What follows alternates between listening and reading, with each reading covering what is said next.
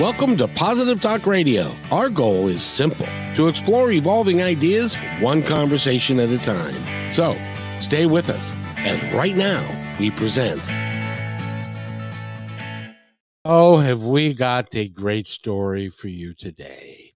This is one of those, you may have to get a tissue or two, because this is one of those stories that is really dynamic and it's about our human condition and some of the things that happen to us along the way. And Holly Francis is our guest. Francis, right? Holly Francis, yep. Cool. I had to be sure that I was getting the name right. Yeah, And you are, first of all, you're an incredible young lady. You've written the book called Life Support Surviving. Can you pronounce that for me? I can, yeah. It's Guillain-Barre syndrome. It's a rare autoimmune disorder, and it's French, in case you're trying to pronounce it. No worries there. I have trouble with that. I wasn't born in France. I have trouble with that language. Of course, I have Oh, trouble with English. even when I was diagnosed with it, I couldn't even pronounce it. Probably for the first like 3 or 4 months, I pronounced it wrong. So no worries. And it is something that I had never heard of before I got a hold of your book. And I think a lot of us are in that same boat.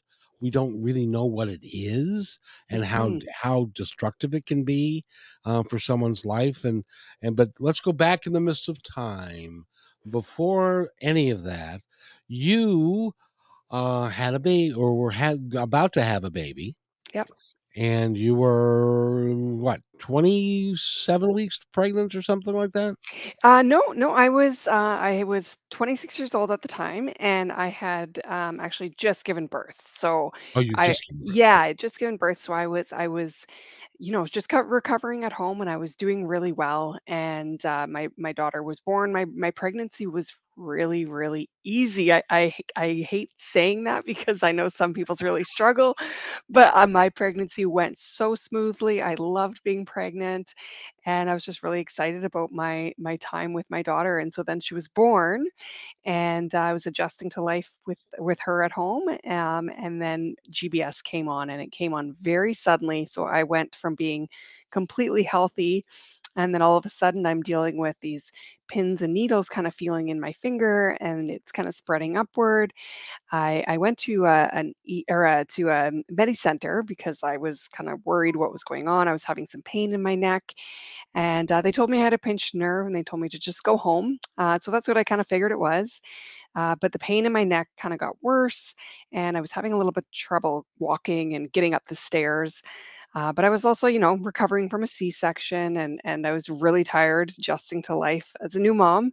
And so I just kind of brushed it off and figured that I'd go to bed and wake up in the morning and feel fine. But unfortunately, it progressed very, very quickly, and I went from, just being tired and in a little bit of pain to unable to walk. And when I woke up in the middle of the night, my daughter was crying because she had to nurse, and I stood from the bed and basically collapsed because my legs gave out on me. And so that's when I knew that something was much more severe than a pinched nerve. And I went to basically the ER. Had my husband at the time drop me off. Said, "Come pick me up when I'm done here." I figured it would be a couple hours, but I did not walk out of that hospital for over 4 months. It is amazing. Now, in the research that you've done, did the pregnancy have anything to do with that, or the C-section, or any of the medical things that you were going through? It did, yeah, likely. I mean, there's no guarantee that they can prove why GBS was a trigger for me or why it came on. But GBS, so basically what it is, it's a rare autoimmune disorder. And like you, I had never heard of it.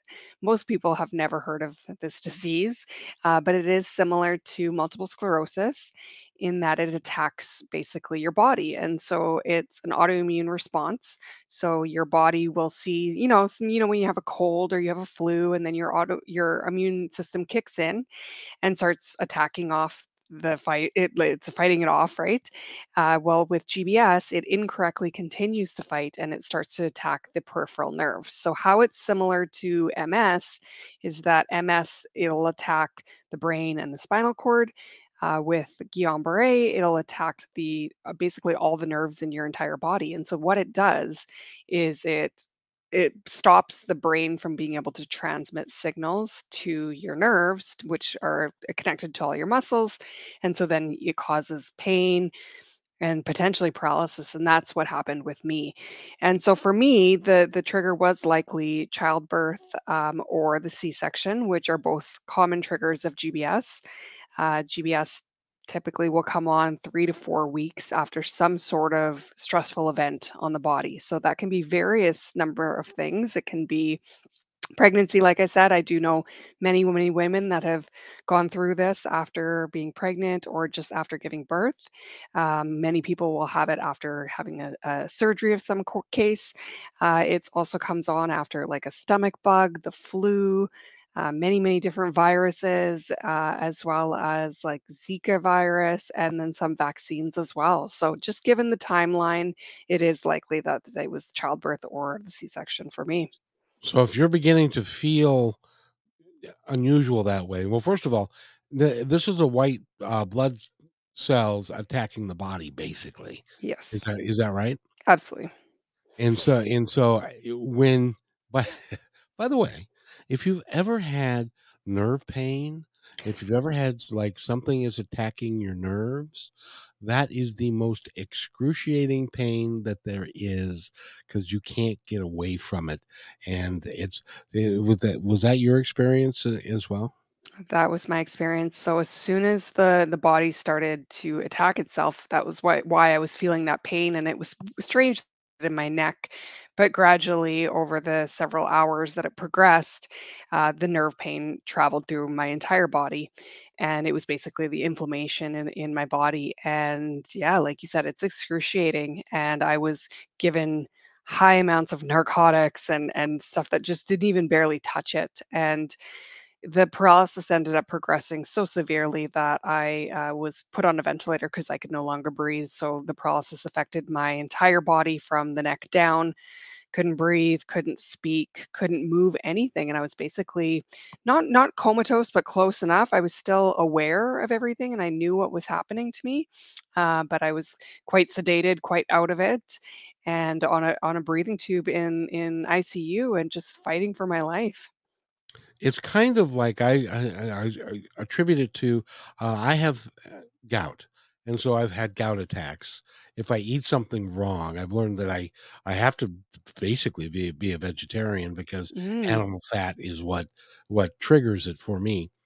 And there were times when I could not, because of the pain, I could not put the weight of a sheet yes. on my leg or whatever was more intense than I could bear, because it attacks it's the same thing, it attacks your nerves, Yep. kind of thing, and it becomes a horrible thing. So I can't imagine having like I would have a joint go bad and do that. I can't Yeah. imagine having that throughout your body. That must have just been It amazing. was yeah, it was horrific, and yeah, you can definitely relate, because that's exactly what I was dealing with. I couldn't even stand the sheet to be on me, and so or anybody to touch me. Anytime that somebody would even put their hands on me, it felt like they were taking like a sledgehammer to my body. Everything was just so hypersensitive, and they were giving me so many medications that just really didn't seem to touch it. And I mean, I'm in ICU and I've got a newborn and I'm hoping I'll get back to my life, but it just felt so impossible. And I just struggled for so long. Now in the as this continued to go down the road, because it started as neck pain and then it continued to move forward, were you scared at one point that it wasn't gonna stop moving forward and it was gonna cause irreparable damage and you weren't gonna be able to, do anything ever again? Absolutely. I felt like that for quite a while. So, I mean, I was in ICU and everyone was telling me you're going to get better, you're going to get through this and you can recover from GBS. So, not all cases do recover completely, but most do. So, over 70% of GBS survivors basically will start to recover, and then they will recover and get back to their lives. About 30% are left in a wheelchair or using some sort of walking aid like a cane or something like that. And it was in the back of my mind, am I going to get out of here? Am I going to get out of ICU? I had a very severe case. I was on life support. And when you're struggling to breathe and you're taking in breaths of air and constantly worried that you're not going to be able to breathe and you're going to die at any moment, it was hard to believe the doctors when they were saying, "You're going to get better. You're going to get through this." You figured they were just trying to make you feel better. To be honest, I honestly did, and even my family as well. I mean, they were holding my hand and comforting me, and my whole family was there by my side, and, a lot of the times, I just thought that they were lying to me, and I even at times tried to convince them to just let me go and said, like, "You know what? I know you guys are lying, just let me go," and I was just in so much pain, and there was just no hope for such a long time, and wondering, am I ever going to be able to move my body again? Am I ever going to be able to be a mom again, get back to my daughter, live my life, and do all these things that I had wanted to do with her? I really had no idea if that was ever going to happen. If you go to her website, which by the way is hollyaftergbs.com, that's gbs.com, you can look at her darling child on her chest when she was in the hospital and she could not move her anything really. And that had to be a horrible struggle for you being because she was not even a couple of months old. She was not even she was not even a month old. So that's why it was so traumatic to me, because it was like I didn't even get a chance to be her mom yet. We were still adjusting to life at home. And, I hadn't even introduced her to all my friends yet because we were still, adjusting. And I hadn't even put her in her stroller yet. We live in Canada, or in Edmonton in Canada. And so it's really, really cold in the winter time. And so we barely even left the house. And she was at my hospital bed every single day, which was amazing and a huge inspiration for me. But at the same time, it was really, really challenging because my entire family was taking care of her. They're feeding her bottles because I couldn't breastfeed, obviously, because of the medication I was on. And she's growing and getting older as the days and then the weeks and the months are going by. And there's no improvements for me, but she's changing. And it was devastating and heartbreaking that I couldn't take care of her the way that I wanted to, and that everyone else was basically raising her for me. I've been in a hospital for a couple of days, um, and you get bored, and you can watch TV, but there's nothing on at some point in time. How did you keep your mind active during all of that? So for the first, I'm going to say probably month, I was quite heavily medicated that, time wasn't even a concept. It was just everything was just so chaotic, and I was in pain and I was crying and I was dealing with a lot of sickness and nausea and vomiting. So it was just kind of pure chaos, and So doctors are trying to treat me, and it was like the movies. Like, it was just everybody was running around. That's what it was like for almost an entire month. But after that, once I started to finally kind of plateau, and they got my pain under control, and I was just kind of stuck there, then yeah, that's when the boredom really kicked in. And I remember I would stare up at the clock on the wall, and I would just think, like, oh my God, like, the time is just passing by so slowly. And then hours later, I would look up at the clock, and it wasn't hours later, it was 4 minutes. And I literally, like, I didn't know how I could do it, and I was dealing with severe anxiety and panic attacks and crying because I just didn't know how I could handle even a possibly another minute. that's one of those things when you're in pain like that. I'm sure the idea crossed your mind that just give me just a little bit more of that medication. Let me drift off to sleep and never wake up again. I did, yeah, and, I just couldn't handle everything. It was the pain, the nausea and vomiting that I was dealing with, not believing that I was going to get better, and thinking that they were going to leave me in that state. I thought that, I'm going to be one of those people that's stuck in this vegetative state that can't move, but I'm fully aware what's going on, but I'm just stuck in ICU forever. And so there were a few times where I asked my family and said, "Can you please just shut off the ventilator and just let me die?" Of course, my family would never do that. They were fighting for me, and with the help of the doctors as well, who were very encouraging and said, like, "No, people recover from this disease." Like I said, over 70% of people recover from this, and that's a pretty high statistic. So you got to keep fighting. Yeah, but if you were like me, I would say, yeah, well, my luck is I'm going to be the 30%. Yeah, that is actually what crossed my mind many, many times. And so it was hard to stay positive. Thankfully, during that time, I had my strong family members who were fighting for me because I had no strength. They kind of pulled me through that dark time, and my daughter as well. And but then gradually, I did finally start to get better, and I started to see my improvements, and I started to learn how to breathe on my own again, which was the most challenging part of my recovery. Basically, lasting like a few seconds at a time, and then a few minutes. And I remember thinking, I'm never going to be able to do this. But as time went on, I got better at it. And eventually I was able to breathe on my own. And so then that was a big turning point for me. It was like, okay, you know what? I can do this. I can overcome something, and I can move on from this. That's one of those things you wouldn't think that breathing would be hard to figure out how to do again. But if you haven't been doing it on your own and your muscles have atrophied Yep. and so you're not used to doing it on your own, that would be really challenging. Yeah, that's exactly what happened is the diaphragm and lungs, everything just lost that strength. And so, because I was in ICU for almost 70 days total. And so throughout that, obviously, like I really lost that strength. So I had to regain it just like any muscle.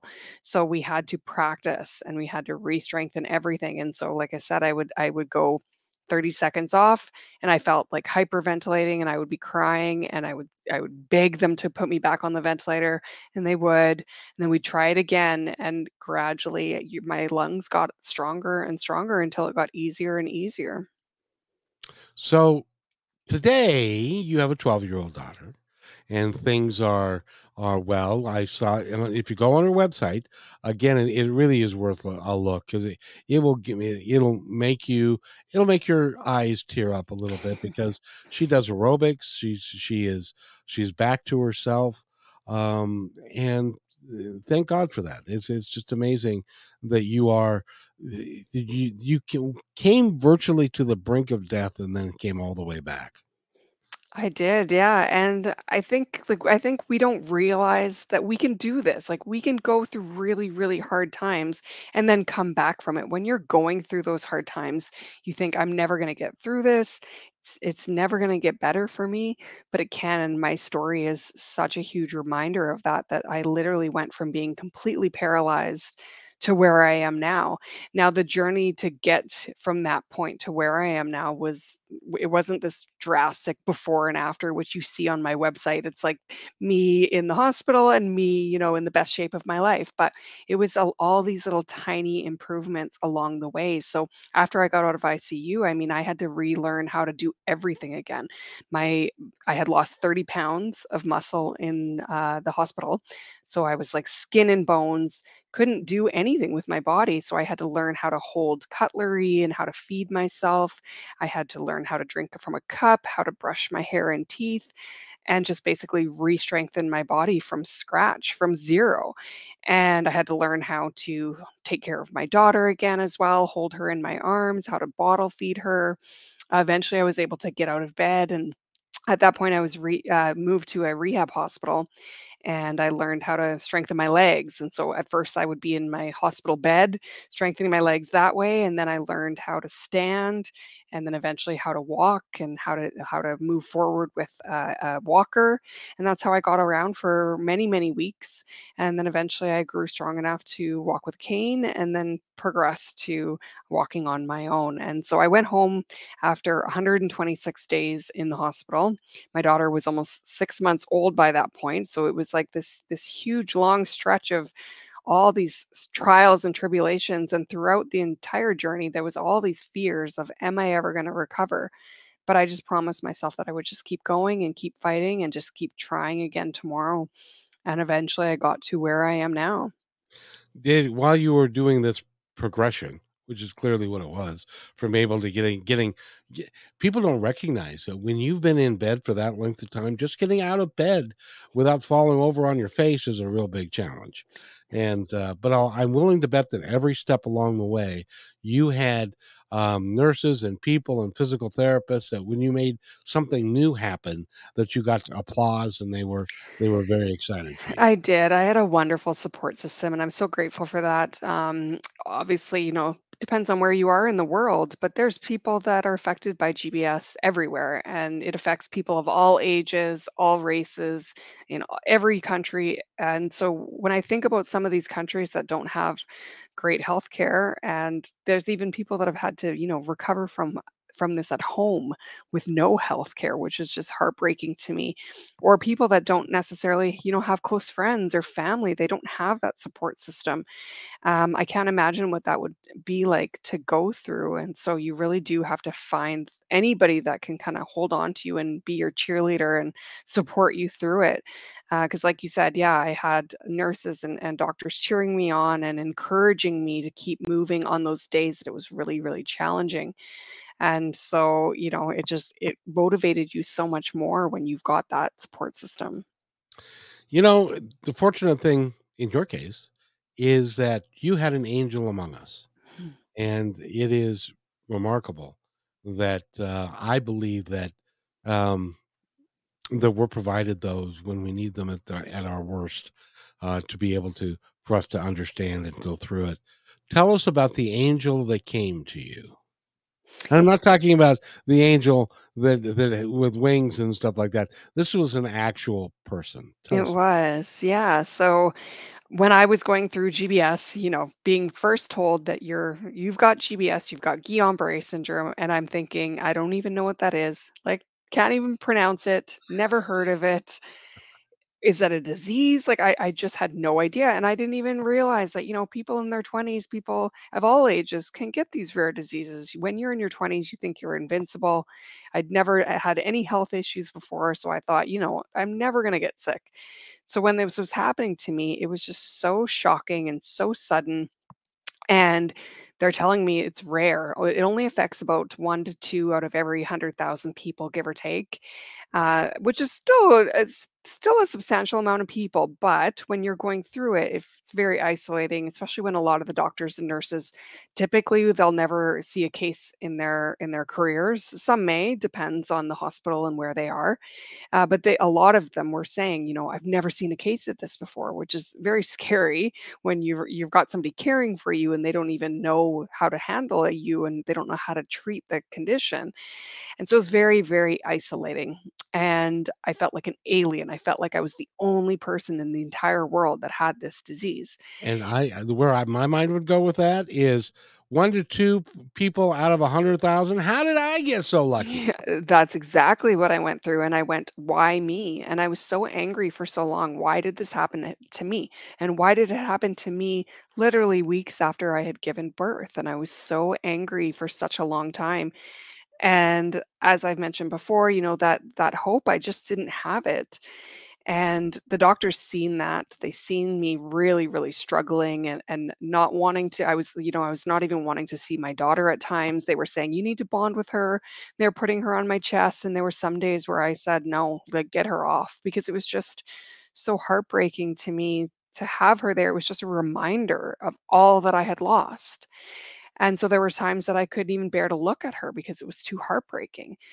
And so the doctors seen that and they said, "You know what? We need to find somebody else that's gone through this." And so they found another GBS survivor who had overcome it. He was actually in the same hospital room that I was in 2 years prior, and he had recovered. And so he was in ICU at one point, and he walked into that hospital room to come visit me, and he walked in with his family and his kids and his wife, and he stood beside my bed, and to know that he had been where I was, completely paralyzed, unable to move anything, can't breathe on his own, to standing beside my bed living his life was just a huge inspiration, and that was a big turning point for me, realizing that, you know what, if somebody else can do this and somebody else went through what I'm going through, then maybe I can get through this too.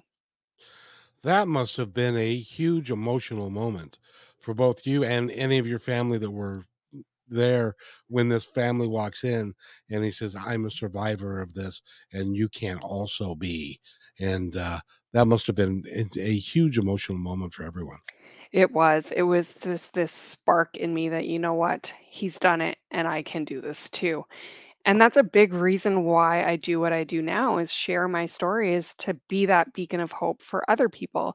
So after I recovered, I knew that I wanted to remind anybody that was going through it that, even when you feel lost and you feel like you can't get out of this, there's hope. And my story is that reminder. So I joined the GBS CIDP Foundation here in Canada, started volunteering with them, started going to visit patients in the hospital and raising money for their foundation and putting on events to bring awareness to GBS because I just wanted to bring awareness to this rare disease that really devastates a lot of people every year. And you until you're affected by it, you don't even know that it exists. Exactly. And if you look at, even if it's two people in 100,000, there are 330 million people in the United States. That means that there are lots and lots of cases. It might not Exactly. be in the same hospital, but there are lots of cases. Exactly, and that number may even be higher, because, I mean, it's just kind of an average that they've put together, but they don't have the data from years and years ago, but there's all these survivors too that have been dealing with it, and I found this huge community of people after I recovered, and I started sharing my story, and my recovery videos went viral of what I went through in the hospital, just basically that progression, and all of a sudden, I had all these people reaching out to me from all over the world saying, you know what, I had GBS 30 years ago. I'd never met a survivor before. I didn't know that other people existed, and doctors and nurses and stuff. And so it's been amazing to be able to connect with other people and to give them that hope as well through my journey. That must be really interesting when you walk into a hospital room and somebody's in the exact same position that you were in on a ventilator and stuff. That must be an emotional moment for you.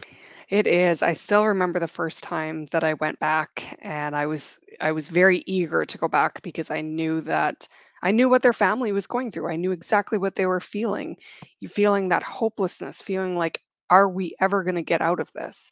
Is my family member going to survive this?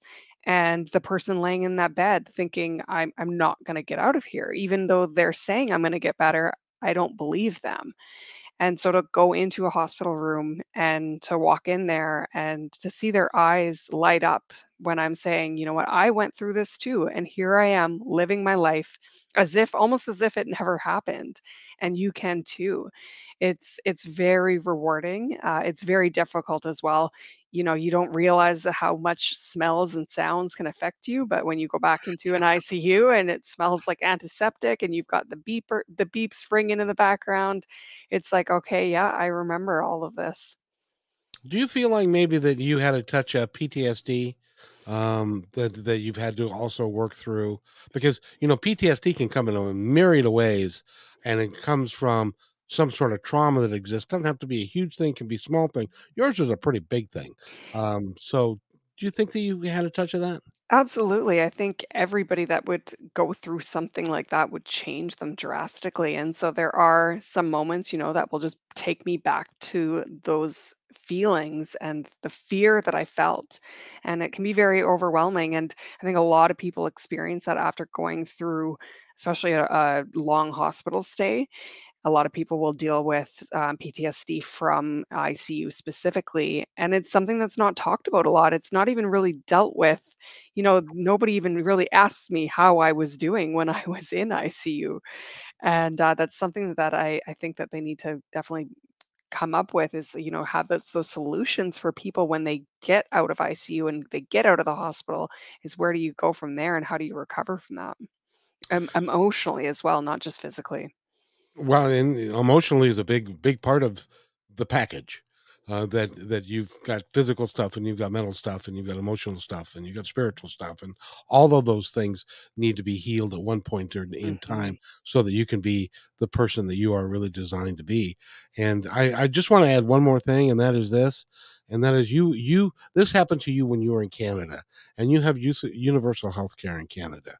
I can't imagine what would have happened if you were in the United States and had no health care, and Mhm. you would have been in a hospital that was less than. They would have Yeah. tried to push you out the door as quickly as they can because the bills are racking up and you can't afford it and all that kind of stuff. I highly encourage us down here to fix our healthcare system because exactly, you're a 27-year-old healthy woman who just had a baby, and then you were flat on your back for 6 months. Exactly, and there's another book out there that I've read called Bed Number 10, and it's about a woman that had GBS. I think it was in the 80s, and she's in the US, and she talks a lot about that in her book, about the things that they were charged for on a daily basis, like basic medical stuff that you would need in a hospital that they were getting charged for, and the amount of money that they had to pay out of pocket. And it breaks my heart that people have to deal with that on top of what they're already having to deal with. We were so fortunate that we didn't have to even think about the medical bills. I had some treatment in the first several days, something called IVIG, which is basically it's kind of like a blood transfusion. So they're basically trying to take out the damaged antibodies, and they're basically replacing them with healthy ones. And the healthy ones are from donors, and so they're from other people. And they're these like little glass jars, and they were $10,000 for each one, and I had 5 of them. Holy mackerel. Yeah, and I didn't even have to think about that because obviously it was in Canada, but in the US, there are situations where people don't have coverage. They're not covered and they have to pay for that. Well, I'm sad to say that in as an example, in your situation, as being a 27-year-old healthy female, many people do not buy health insurance, or do not have health insurance, or are underinsured, and Yeah. that's even a bigger deal, because it's expensive for a 27-year-old to buy insurance down here. It could be $800 $900 a month, and that's just crazy. So I am so proud of you and what you're doing, and it's such a pleasure to meet you. I've met you before, but your story every time, it just really impacts me, and I support you in everything that you're doing. And congratulations on now. You do any work down here in the States with people? You know what? I talked to a lot of people online. I have visited patients. I've actually flew to. I've gone to Phoenix and I've gone to Florida to actually visit patients in the hospital as well. I've gone to a lot of conferences. This fall, I'll be heading down to Washington. There's a massive GBS conference that they hold every year, and it's like this family reunion because I get to meet all these people that I've connected with over the years that have gone through exactly what I have and recovered, and we're there to inspire and give hope to other people. That is sensational, and I'm glad. What is it about you? I know you wanted to give back, but why? This is 12 years ago now, and you've got a 12-year-old girl, and you've got her life and stuff. What keeps you motivated? What keeps you going? I think that just I don't ever want anyone to feel like I felt in that moment and believing that there was no hope to get through it. And I just wanted to show other people, you can and you have to keep fighting. And sometimes you need that additional support. You need somebody else to help you through it. And so I would just want to be that person for other people. You have a big heart, and thank you for what you do. How's the book doing, by the way? The book is doing really, really well. It's a really inspirational story, not just for people that are going through GBS. We all go through really hard times, and you feel like it's not going to get better. And I think my story is just a really good reminder of perseverance, waking up the next day and just keep fighting and keep moving forward no matter what, and finding kind of the blessings from your journey. For me, I mean, I lost out on 6 months of my daughter's life, and, those first 6 months, I mean, I didn't get to see her smile, I didn't get to put her in her stroller for 6 months, and I missed out on a lot, and I was pretty angry for a while, but now we have such a strong bond, and I've taken so many great blessings from that horrible time that it's changed my life for the better. And so I think that's what my book also can do, is just encourage people to, sometimes you're not going to be able to look back on the things that you've gone through with joy, but you can try to find even something good from it that you can take away from it, something that you've learned, something that it's given you. For me, it's really taught me that, how short life is, and to go after the things that I want to go after, and to go do the things I've wanted to do. I travel a lot more. I've always loved traveling, but I just never did it before because I always figured I would have time. And now I do, because I know that, tomorrow's just never promised. Nope, tomorrow may never come. It is important to live your life in that way, and you just said that I think is really important. A lot of people will say, "Wow, this is a horrible thing happened to me," whatever it is, and they'll hold that against, and they'll be a victim to it for their entire life. Whereas if you can take the good from every situation, even if it's only a sliver of good, get rid of the other stuff and learn it and use it as a learning tool for living your life a little bit better. I think that you'll be much better off in the long run. Do you agree with that? I absolutely agree with that. We aren't blessed with we get these cards that are given to us or dealt to us, and we don't have control over it, but we can have control over what we do with it. So I like what you said, that you can turn things around. So you can say, you know what, this horrible thing happened to me, and instead of just staying with that and saying, this horrible thing happened to me, and being a victim, you can say, this horrible thing happened to me, and this is what I did with it. And this is how it improved my life. And this is how I changed my tragedy into something more beautiful. And you now recognize that you can live your life the way that you want to live it, and travel and to do the things and not wait for when you get to be old, because you may not get that chance, or you may not um feel up to it when you're older. So do it now. Do it. Exactly. Yeah, Yeah. and especially because of what I went through, and learning how to walk again, learning how to use my body again. At one point, for many weeks, I had people taking care of me, right? They had to help me shower, they had to feed me and brush my hair, and basically take care of me. And so it's given me a huge appreciation for our body and what our bodies are capable of doing. So something as simple as going for a walk is such a blessing for me, and I'm so grateful that I'm able to use my body in the way that I wasn't sure that I was going to, and in a way that a lot of people can't. I was in a rehab hospital on a ward with a lot of people that had spinal cord injuries that were never going to walk again. They were stuck in a wheelchair for the rest of their lives. And so I felt like I really owed it to them to live my life and do all the things that I was capable of doing, because I know that that's what they would want for me. I'll bet your daughter's very proud of you. She is. She is, and it's so cute because she obviously doesn't remember. I mean, she was 6 months old, and below, but, she's seen the videos, she's seen a million pictures, I talk about it on a daily basis. It's such a huge part of our lives that it's like she feels like she went through it, and so she is very proud of what I went through, and she definitely sees it as a blessing as well. She knows what it, turned our life into, and it made our bond so much stronger, I think, than, had we not gone through it together.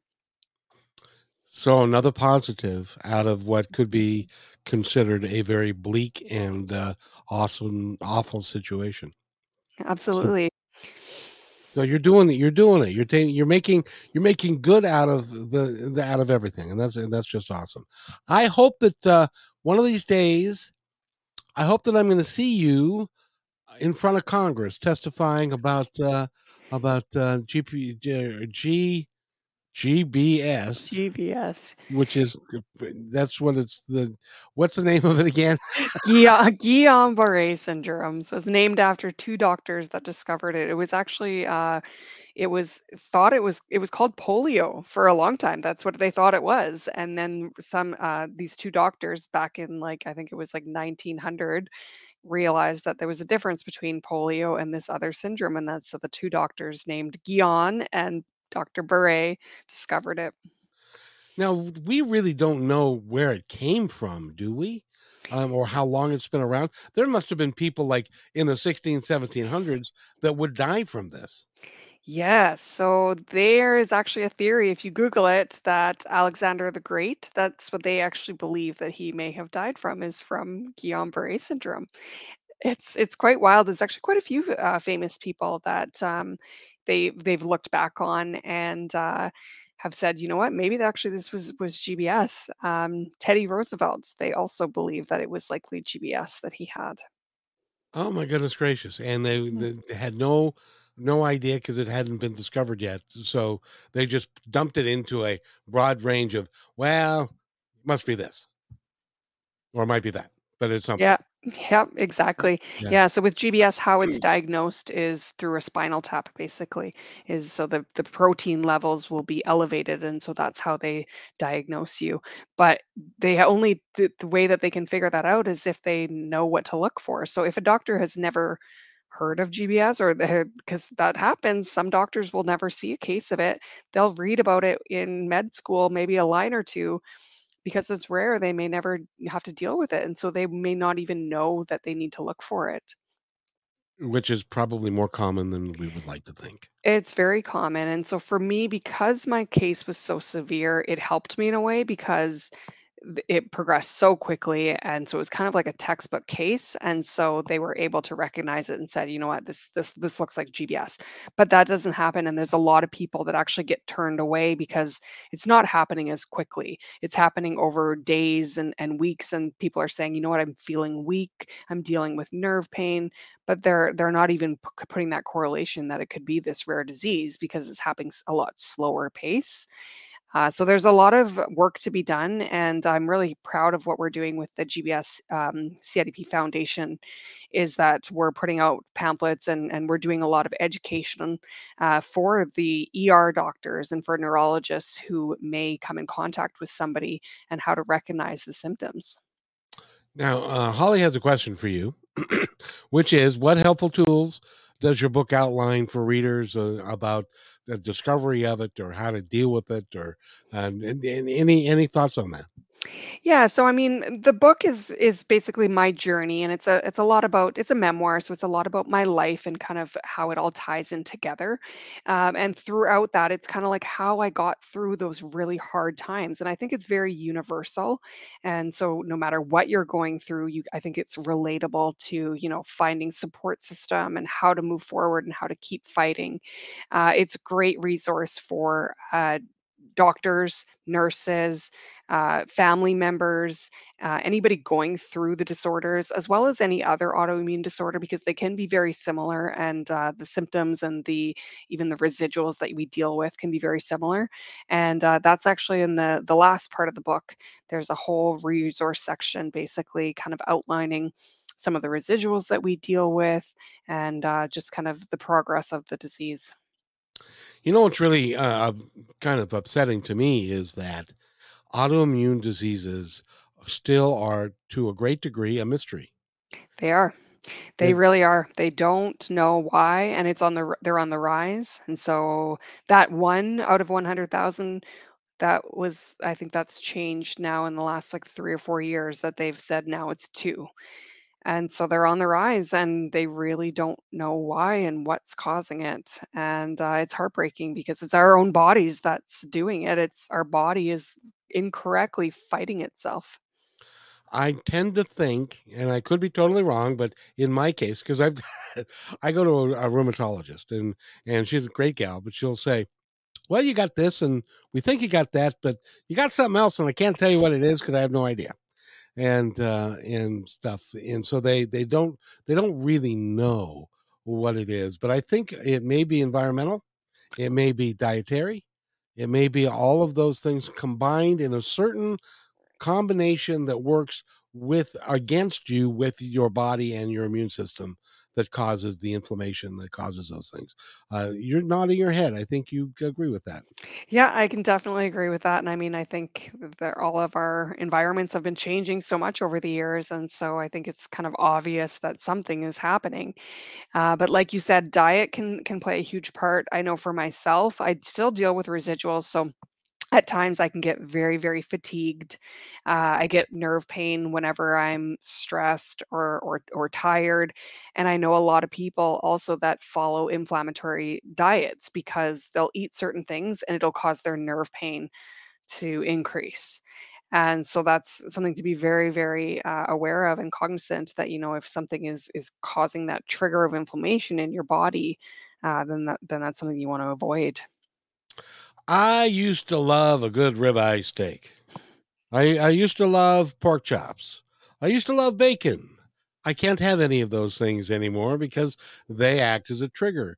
So it's important for you as an individual to kind of go down the list and figure out what is triggering you into a bout of nerve pain. It is, yeah, and I go through that on a daily, monthly basis, and, over the years, I mean, it's been 12 years for me, but I've gone through really, really severe bouts of fatigue where, it was affecting my work, it was affecting my life, it was affecting my ability to be a mom, and I had to go down that path of, what is working and what's not, and what are triggers for me. And I had to learn how to listen to my body. And I'm very grateful now that I don't deal with that very often. But that's because I've learned, what things make my nerve pain worse, what things make it better. Sleep is number 1. Our bodies are so it's sleep is so important for our bodies, as well as, eating healthy and exercising regularly. It's all these little things that definitely make a difference. And because in the last, it kills me, Holly, that what we don't recognize is that our environment has changed so much in the last 140 years. 140 years ago, we were driving horses and buggies, and we were gasoline wasn't a big deal. Plastics hadn't been invented yet. There were a lot of different environmental toxins that we fertilizers or um, insect repellent, and just a ton of things that has changed, and we can't keep up with all the numbers of things that are now affecting us in a different way than it was designed because nobody's done the research. And I don't know if you've discovered that as well. If in your quest to find out why do these things happen, and they'll say, I don't know. We don't really know, really. Quite frankly, we don't do the research. Yeah, it is. And like even when I was going through GBS and I was dealing with all these doctors and they're saying like, well, we've never seen a case of GBS before, and they weren't even sure really how to treat me, and it was wild. It was a very humbling experience to realize, doctors don't know everything. I went to the hospital thinking, they're going to give me some medication and then I'm going to go home and I'm going to be fine because that's what doctors do. They know everything and they're going to fix you. But it's certainly not the case. There's so much about the human body that we don't know and that they're still learning. And like you said, there's just not enough research for GBS. I mean, nobody's heard of it. So we do a lot of fundraising for that exact reason because we put those funds and we do provide them to universities and stuff so they can do some research on it. But otherwise, nobody would because it doesn't affect enough people. Sadly, cancer, for example, affects many, many people around the world. And so that's where a lot of the research is going. So it is a lot harder to raise money for a disease that nobody's heard of before. But I'm really proud of the work that we've done. I live in Seattle, and the Fred Hutchinson Center, and many. There are like huge buildings in downtown Seattle that are all dedicated to cancer, because it affects a large number of people. Hmm. Because this affects 1 to 2 people per 100,000, the money isn't there. Pharmaceuticals not going to mess with it; it's too expensive. So the things are not progressing quickly enough. And I'm hopeful with this AI, artificial intelligence, I'm hoping that they can point to a problem like GBS and can come up with some solutions faster than because it makes it easier to be able to do that. I hope. Absolutely, yeah. And I mean, we are coming a long way. We've come such a far way, even in the last like 30 years or so. Even compared to when I went through GBS, I mean, social media was just coming out kind of when I was going through it, and so there was so many people that like I said, they didn't even realize that this was happening to other people in the world. So they went through these experiences by themselves, and now with social media, so many people that go through GBS, there's many, many people that go through it in a year and are going through it on a daily basis, and they're sharing their stories, and so it's bringing that awareness. And it is, people are recognizing it more, and there are more and more doctors that are saying, I think I know what this is, and I've seen this on social media, and thank you for bringing awareness to it. So we have come a long way, and there's not to say that we're not doing any research because we are, and there are new treatments and new medications that they're testing and that they're coming out with, and so let's just cross our fingers and hope that it'll just continue to get better as the years go by. I want you to go get her book, Life Support Surviving GBS, a mother's story of hope and recovery. Holly Francis is the author, and she is sitting right there. She's an extraordinary human being, and I want to thank you for coming here. And by the way, years ago when you were lying in that bed and you had an angel among us come and give you a ray of hope, and you're doing that for other people, and bless you for doing that. You're an incredible story. Get the book, support the work. If you can donate, if somebody wants to donate to the cause, how do they do that? Yeah, so you can donate depending on where you are in the world. So if you're in the U.S., they actually have a U.S. chapter as well. So that makes it obviously a little bit easier. So you can direct your donations to the GBS CIDP Foundation in the U.S. And then obviously if you're in Canada, then we also have a Canadian branch as well. Can you say that branch a little bit slower? Yeah, so it's the GBS CIDP. So CIDP is another rare disorder very similar to GBS, and so they've lumped the two together. And so it's GBS CIDP Foundation International. And I want you to know something, ladies and gentlemen, that this happened to a 27-year-old healthy female who had just had a baby. If it can happen to her, it can happen to you. It can happen to your child. It can happen to anybody that you know. And so please donate and go there and follow. Certainly buy the book Life Support by Holly Francis. I want to thank you for being here. And you have to come back. I already said. I will definitely come back. And thank you so much, Kevin, for having me on and just for giving me a voice and helping to bring awareness. We get a lot of med students and nurses that sometimes, they'll be checking out podcasts, they'll be listening to radio shows, and it's great awareness for them too. And if you are ever dealing with a patient that's gone through this, it can really help you to understand the condition and what it's like to go through that disease. And it's horrific. I can tell you, nerve pain, there ain't nothing like it. And if you have it on every nerve in your body, that's excruciating. I can't believe that's awful. So, but thank you, Holly. Thank you for being here. You're an angel, and congratulations on the work. And say hello to your daughter for us, would you? I will, absolutely. Thank you so much again, Kevin. And we'll be on soon and talk again. Yes, ma'am. If you wait right there, I'll be right back. Sounds good. Hey, thanks for enjoying this episode all the way to the end. Please give us a like and subscribe to this channel. This has been a production of PositiveTalkRadio.net. Please visit our website, oddly named PositiveTalkRadio.net, for more details about us and our mission, which is to provide great positive programming designed to inspire us all. I'm Kevin McDonald, and I'm proud of these shows, and I truly hope that you'll like them and share them with friends and family. So on behalf of our entire team, remember, be kind to one another because each